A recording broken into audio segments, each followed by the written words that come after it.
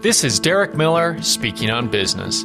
Judge Dino Jimenez served 7 years on our state's highest court and has over 30 years of legal experience. Last March, he returned to private practice and is here to share more. I was excited to join Wilson Sonsini this year to help launch its office in Salt Lake City after I retired from the Utah Supreme Court.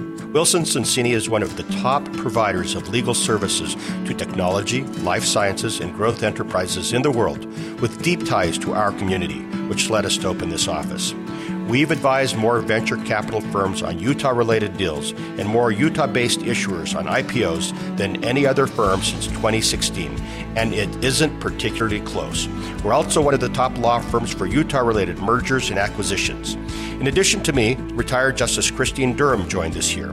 We have 3 other partners in the office, including Mark Porter, who focuses on technology, consumer products, and life sciences companies in Utah, Matt Squires, who heads our Latin America practice, and Greg Watts, who co-chairs our nationwide securities litigation group. Great legal counsel is vital to any business. If you're in need, check out the lawyers at Wilson Sonsini. The website is wsjr.com.